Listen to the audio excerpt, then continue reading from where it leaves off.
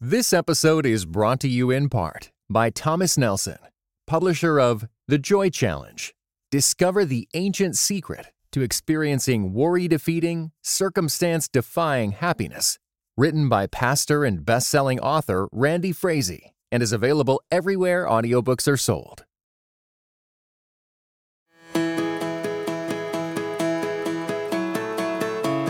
Welcome back to the Transforming Discipleship Podcast, brought to you by smallgroups.com. It's a podcast designed for church leaders who are actively seeking to make disciples for Jesus Christ in the world. I'm your host. My name is Oliver Hersey, and today we're joined again by my friend Jeff Klein. Jeff, are you doing well today? Doing well. Your family's good? Family's good. You know, I'm empty nester now, so I know. It's kind of boring at the house, just me and my wife. And you got a wedding coming up. That's right. Not you getting married. Not me. My daughter. And you're not marrying. Are you doing the wedding? You officially? I am doing the wedding, yeah. That's kind of I'll cool. be doing the wedding, so I have to walk her down the aisle and then, switch roles, become the pastor. That's a lot of switching hats. Yeah, I think we're going to have someone else. Actually, Luke's got a grandfather who's willing to kind of open the ceremony. So Okay. I'll have him open it, I'll walk her down the Wow. aisle, then I'll switch over. Lots of moving pieces. Exactly. It'll be fun. You're looking forward to it? Yeah. That's good. like your life. Your life's all about moving pieces. That's right, yeah. Didn't you used to have me living on a prayer in your phone, right? That was my ringtone. My ring. I totally forgot that. Yeah. When I call used you, to living have- on a prayer. Yep, that was it. Oh, man, I'm so glad you brought that memory back for me. That's good. Jeff, Jeff, not everybody knows you, but you are a pastor of outreach and evangelism. Am I getting your title right? Yeah, that's correct. And ever since I've known you, for the last 15 years or so, you've always been passionate about mission. Mm-hmm. You did a church plant that I was blessed to be a part of and be able to have that experience in. You, even at that point, were passionate about mission. And I think mission is something that is so vital and crucial for the discipleship process Mm-hmm. that we must learn it. We must understand it. And I think a lot of us, including myself, pastors out there, ministry leaders, men, women, in parachurch organizations or churches, we can sometimes struggle to understand mission and understand its value and its importance. So what would you say, Jeff? How would you describe its importance for the discipleship process? I think of a triangle for discipleship: upward towards God, inward towards community and each other, and then outward to the world. Most churches, if we drew those in circles, it would be a big circle for the upward, a big circle for the inward, and the outward would be this tiny little circle. Yeah, because we're so good at doing church, reading our Bible, singing Exactly. songs, and so that circle's real big, right? We are intimate, we're upwards with God, and then we're very good at Bible studies, and I'll sign up for the next Bible study, the next small group. Yeah, discipleship is sitting in a circle Yeah. with Bibles in our laps and really having a deep conversation. All these other Christians, right? Yeah, and talking about the Greek and whatever insights we have and trying to share Yeah. it, which is important. Don't want to make fun of that. That's totally important. Vital. Yep. But Jesus sent his disciples out 2 by 2 multiple times. He sent his disciples into places on the mission of God that were crucial, and that really developed them in a whole new way. So I feel like if you really want to develop people, like I was kind of use this sometimes, like sometimes we have a bunch of Christians who are super overweight or fat in their discipleship. Metaphorically speaking, right? Yeah. We've taken all this information in, but we never exercise.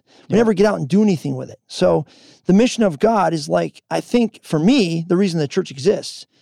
It's the reason Jesus wants disciples is to carry on the mission that he left. When he left the earth, he said, the way I've been sent, John 20:21, I'm sending you the same way. Yeah. So if that's true, then if we're not actually exercising our mission muscles, it seems like we're sort of just only living part of the gospel, only living part of the following Jesus. I mean, how do you follow Jesus and not be on the mission of God? Yeah. And that raises another question for us that I'm thinking about as you're talking. It's so helpful to use that analogy, right? We are really good at consuming. Totally. And we get spiritually fat and we become very much complacent, and we're not exercising, we're not putting things to use. And the mission component is the exercising component. How would you define the mission of Jesus? What, if you were to put it in some words right now for us, what is it? I would say that Jesus was concerned about 2 groups of people, the lost and the least. So when I think about mission, and I think about it healing the world. So rather than like getting people to pray a prayer or whatever, I think about it as healing the world. And when we heal the world, there's tons of places where the least of these exist. Jesus said, if you're not doing these things to the least of these, you're not doing them to me. And then there's a whole bunch of places where Jesus talks about lost people, right, who have lost their way spiritually or other ways, and we get a chance to sort of show them the way home, right? So I look at the lost and the least. Whenever I talk to my church, I always talk about, hey, guys, we want to be involved in 2 groups of people, the lost and the least, right? How do we get involved with both of those? That's the mission of Jesus going on in the world. And you had mentioned it earlier when Jesus sends out the disciples 2 by 2. He tells them to do two things: proclaim the kingdom of heaven, proclaim the kingdom of God to the world, to the cities, and heal the sick. Exactly. And the word heal in Greek is therapeo, which is where we get the word therapy. Right. And this idea of doing therapeutic work, which is rehab and restoration and rewiring of the mind and the heart.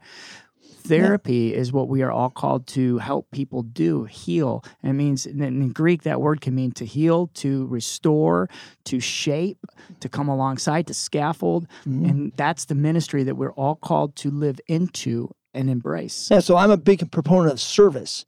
There's a lot of Christians, I think, want to change the world, but no one's ever showed them how. Yeah. So basically they feel ill-equipped. And, when you study motivation or influence, most people are unmotivated to do things they don't feel good to, equipped to do or like they are able to do. So if you ask a Christian, hey, go minister to your neighbor, they're like, okay, well, how do I do that? I don't know, talk to them, get to know their name, just very simple. Be a person. Right? It's hard to do that. It's hard to think through that. It's like we think that there's some higher sacredness to it all. And really, if we can just relax, take a deep breath, walk across the driveway. Exactly. Because a lot of people think that God has left them, right? They're stuck in difficult situations and they feel like the Lord is gone. He's left them. He doesn't care. He doesn't have any power to deal with their situation.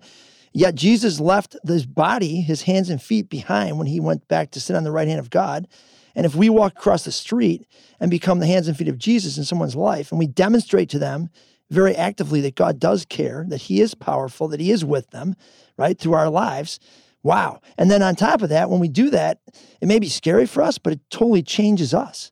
All of a sudden, I think parts of the Bible didn't even make sense to me until I became a youth pastor, and suddenly I was in front of 15 kids.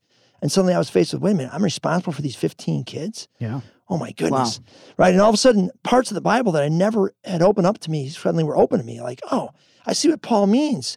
We have this treasure in jars of clay. I see what Paul means that he's weak and Jesus is strong. All of a sudden I was like, oh, I get this. It made sense. It's right? like all of a sudden things became crystal clear.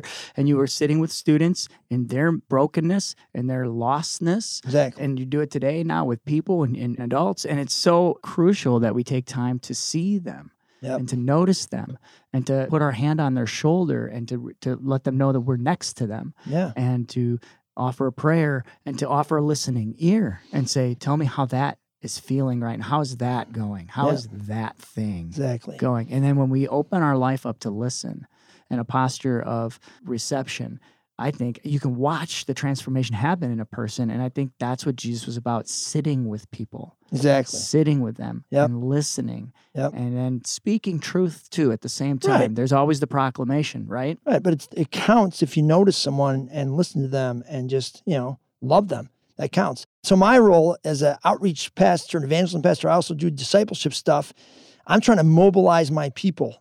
I'm telling them it counts for discipleship if you're actually engaged in some way with people that you're trying to heal the world, whether that's your neighbor, whether that's something we're doing with church, however it is, in some way, engage your gifts and your service and get going. Let me ask you this. So if we're talking right now, say someone's tuning into this and they're like, okay, this is great. Yeah, mission, we want to be on it. But man, I'm in a church right now of 100 people, or maybe there's 250 people, and we really are not growing. In fact, we're kind of shrinking along with a lot of other churches in North America. And we're having trouble right now being missional and being relevant in culture. What's the game plan? How do I kind of break that? There's a culture now you're breaking up, and also you got to start implementing some things. And if I'm that ministry leader, that woman or that man that's in that position, what would you say to me? What do I got to do? Well, one thing I've learned is that if outreach doesn't come up every 30 days, so think about it, we worship every week. We do small groups every week. Outreach can literally go on for years and never come up. And that goes back to the circles, right? Exactly. So basically, if we don't do worship, people will be screaming. If we don't do small groups, who's going to scream if we don't do outreach? Nobody. The world. They won't scream. They're not going to tell them. So literally, if every 30 days we don't bring outreach in front of people and say, hey, here's another opportunity to get going or train them in some way, it'll just go away. So somehow you've got to put an every 30-day kind of process in place where people are getting reminded this is the mission of God we're on. And then in that process, giving them simple skills they can do. I think noticing, Jesus paid attention. He never went anywhere without noticing the people around him. He always saw, right? He always noticed. And then he always decided, it's like he knew he had this like listening ear where the Lord would tell him to engage, and then he would step up and engage with a person, right? So I love the story, like, as Jesus was on the way, he saw a man born blind from birth, and he turned aside to look to him. He paid attention. Yeah, it's beautiful. Paid attention, right? So that's like along the way. We're all along the way. We're all going places. What if we can teach our people that it's instead of addition, like more to do, it's just intention. Just be intentional. You're already going to your kid's soccer game. You're already going to work. You're already going to the grocery store. As you're going, make a disciple. As you're going, put these little simple skills in place, right? But that's going to require every 30 days something happening. So how do you do that? Well, I mean, what's a practical way? I'm in my church right now. Yeah. I wanna do that. I want every 30 days, like you just encouraged me to do. How do I do it? Well, you got to figure out what are your vehicles in your church. Like, so if you have small groups are your primary vehicle for discipleship, then in your small groups, every 30 days, you got to give them something that focuses on this. So like, I love to use, there's bells, which is a different way to say bless, right? It's things like listen and pay attention. I like the 9 arts of spiritual conversation, right? We used to use, notice and pray behind people's backs and listen and ask questions and welcome them, right? So these little simple skills, even to teach people that those count. Like, you don't have to be like preaching the gospel in your street corner. You can just be doing these simple skills, right? But so somehow in the vehicles in my church, I have to introduce these things every 30 days. They have to come back. So, like some people say, man, you can't preach in the same stuff all the time. Well, yes, you can. Because until people start doing it, I want to just keep talking about it. So at our church now, we have a regular rhythm of this noticing or this listening or these simple skills coming up. And then we drive them into our small groups. And then, we were part of a church that we planted together. I was just about to bring that up. Right? Like, like every 30 days we went out and served. So every 30 days we had Serve Sunday, which meant we didn't go to church. We didn't go to the building. We didn't go to the elementary school to worship Right. that Sunday. Instead, we had church out on the lawns. Exactly. And very raking real. leaves. Yep.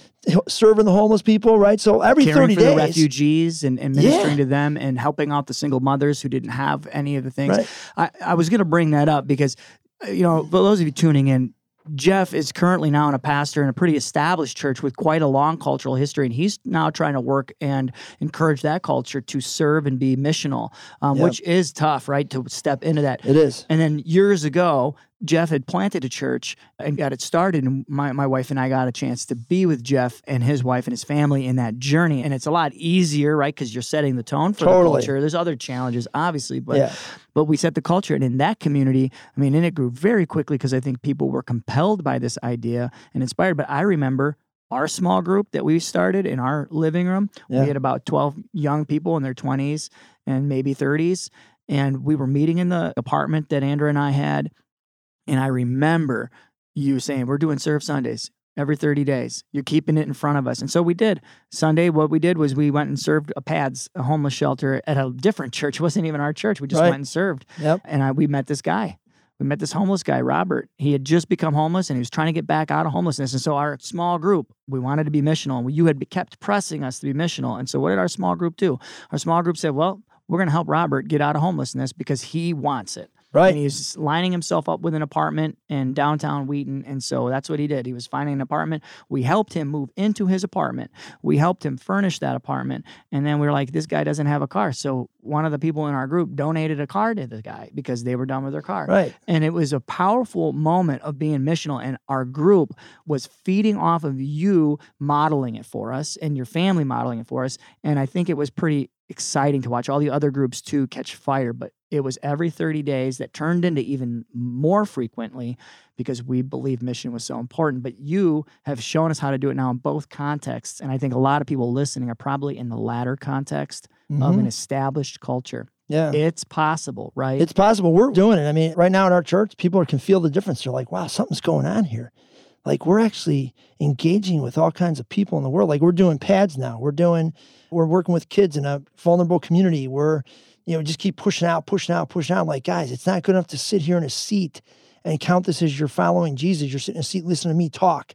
That's not following Jesus. Jesus did something. He was healing the world. He was on mission, right? So we need to be on mission.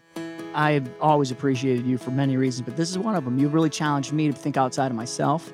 And I think you challenge a lot of people, hundreds of thousands of people to think outside of themselves, to be on the mission of Jesus, because it's crucial to the discipleship process. Totally. We want to follow Jesus, and we want to follow him well. We want to serve the least and the lost, and we want to do it by paying attention. We want to do it by being intentional in everything we're doing, and also creative in how we go about worshiping the Lord. So I appreciate that. Thanks for joining us today. We appreciate all your insights that you've offered us today about mission and what it means to be a disciple on mission. Thanks to the ministry leaders out there for tuning into this episode of the Transforming Discipleship Podcast. It's a podcast brought to you by smallgroups.com. If you are looking for resources, especially ones on mission that can help you thinking outside the box, consider visiting our website, smallgroups.com, today and see what you can find. We hope you have a great day. We'll talk to you next time.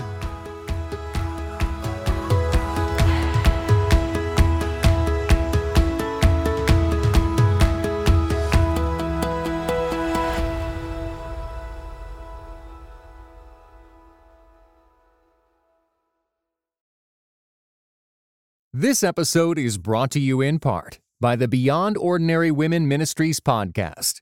Do you want to grow in your influence? BOW's episodes feature tips for leaders of any kind, from mentoring one woman to leading a ministry. Browse BOW's podcast at beyondordinarywomen.org.